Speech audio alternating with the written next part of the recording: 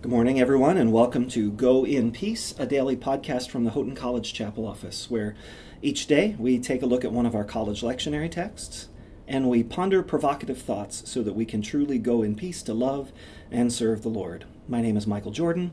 I'm Dean of the Chapel here at Houghton, and I'm glad to talk to you this week. This is Friday, October 30th, and we're finishing a week of talking about the theme of freedom and responsibility. So texts that kind of relate to our freedom in Christ and our responsibility to others in Christ, and kind of living in the tension of that reality, that both of those things are true, that we are free and that we have responsibilities and obligations.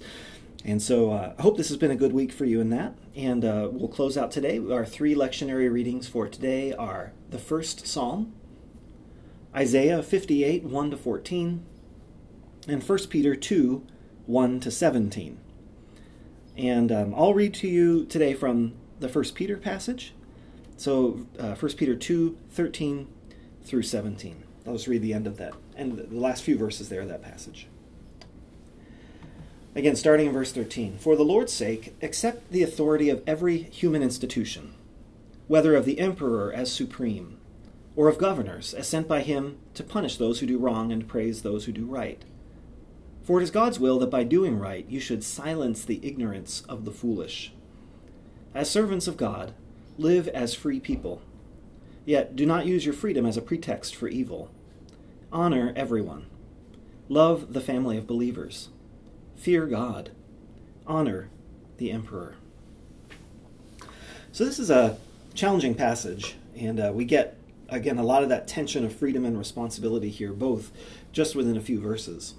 Looking at the beginning, the passage about submit yourselves to governing authorities. And there are a few other passages like this in the Scripture.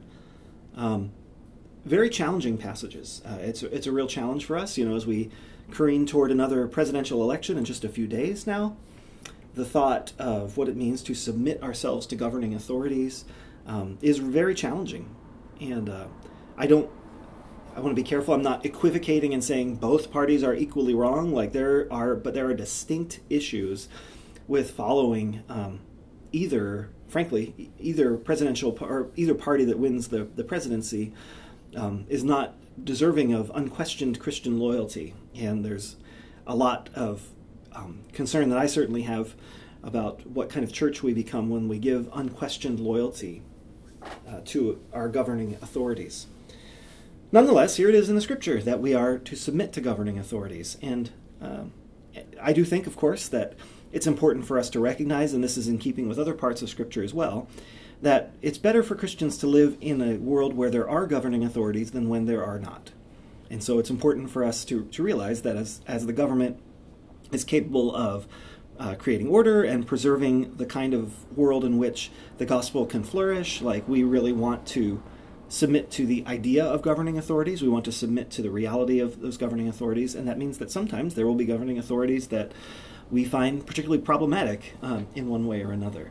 But it's good for us to acknowledge the need to submit to them. But I want to be very clear that in this passage, there's not just a mere kind of meek submission that's assumed here, but also a genuine resistance, I think. And we see that in verse 15.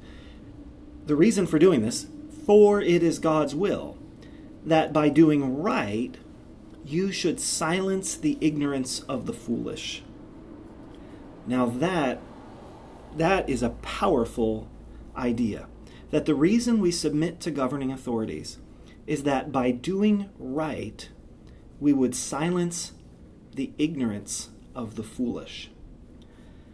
So the idea here is that our witness, and here the witness is doing what is right, that our willingness to be holy people, our willingness to be set apart, should not bolster political parties, but challenge them, because it silences ignorance rather than encourages it.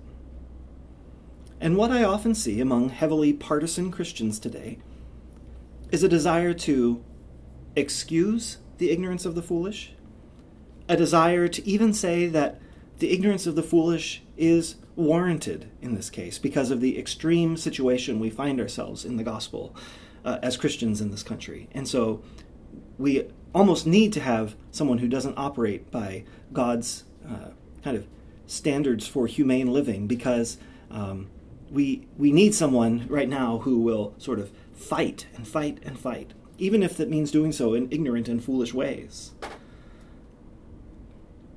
But what Peter is saying here is very different. We don't submit to governing authorities so that we can prop up ignorance and foolishness. We submit to governing authorities because our witness and our holiness and doing what is right in the middle of it exposes the ignorance and the foolishness of the world. That the world would be able to look at Christians and say, "Oh my heavens, there are people who live with eyes wide open.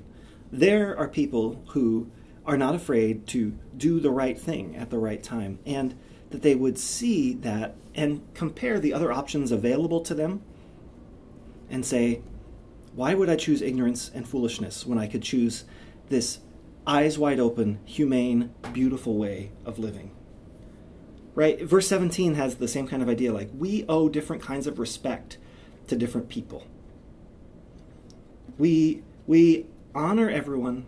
We love the family of believers. We fear God. Right?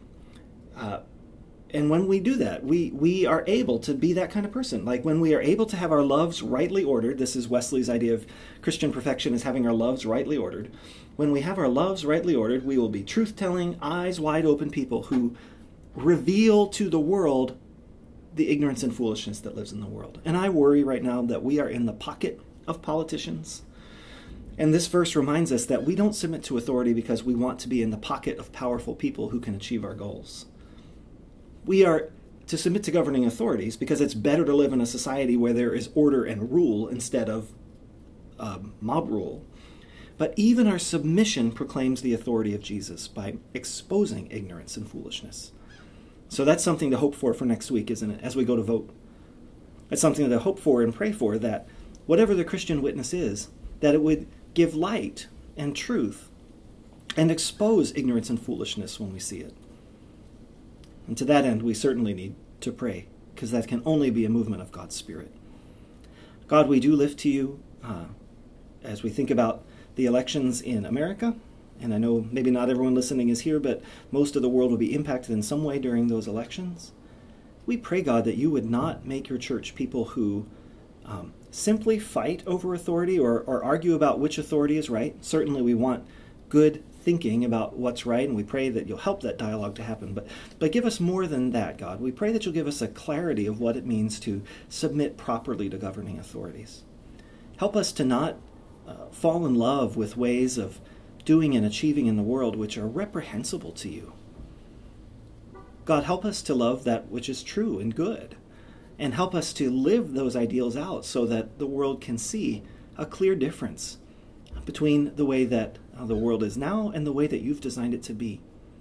God, we want to give you honor and praise, and we pray that that will happen even in our political lives. We ask this through Christ. Amen. Well, wonderful to be with you throughout this week again, and we will, of course, not record a podcast on Saturday or Sunday, but we'll be back with you next week, and we will start into November, believe it or not. We will, next week, have the theme of joy, which will, again, as we're careening into a presidential election, it'll be good for us to read texts about joy together, and so that's what we'll do throughout next week. So until then, have a great weekend, and go in peace to love and serve the Lord.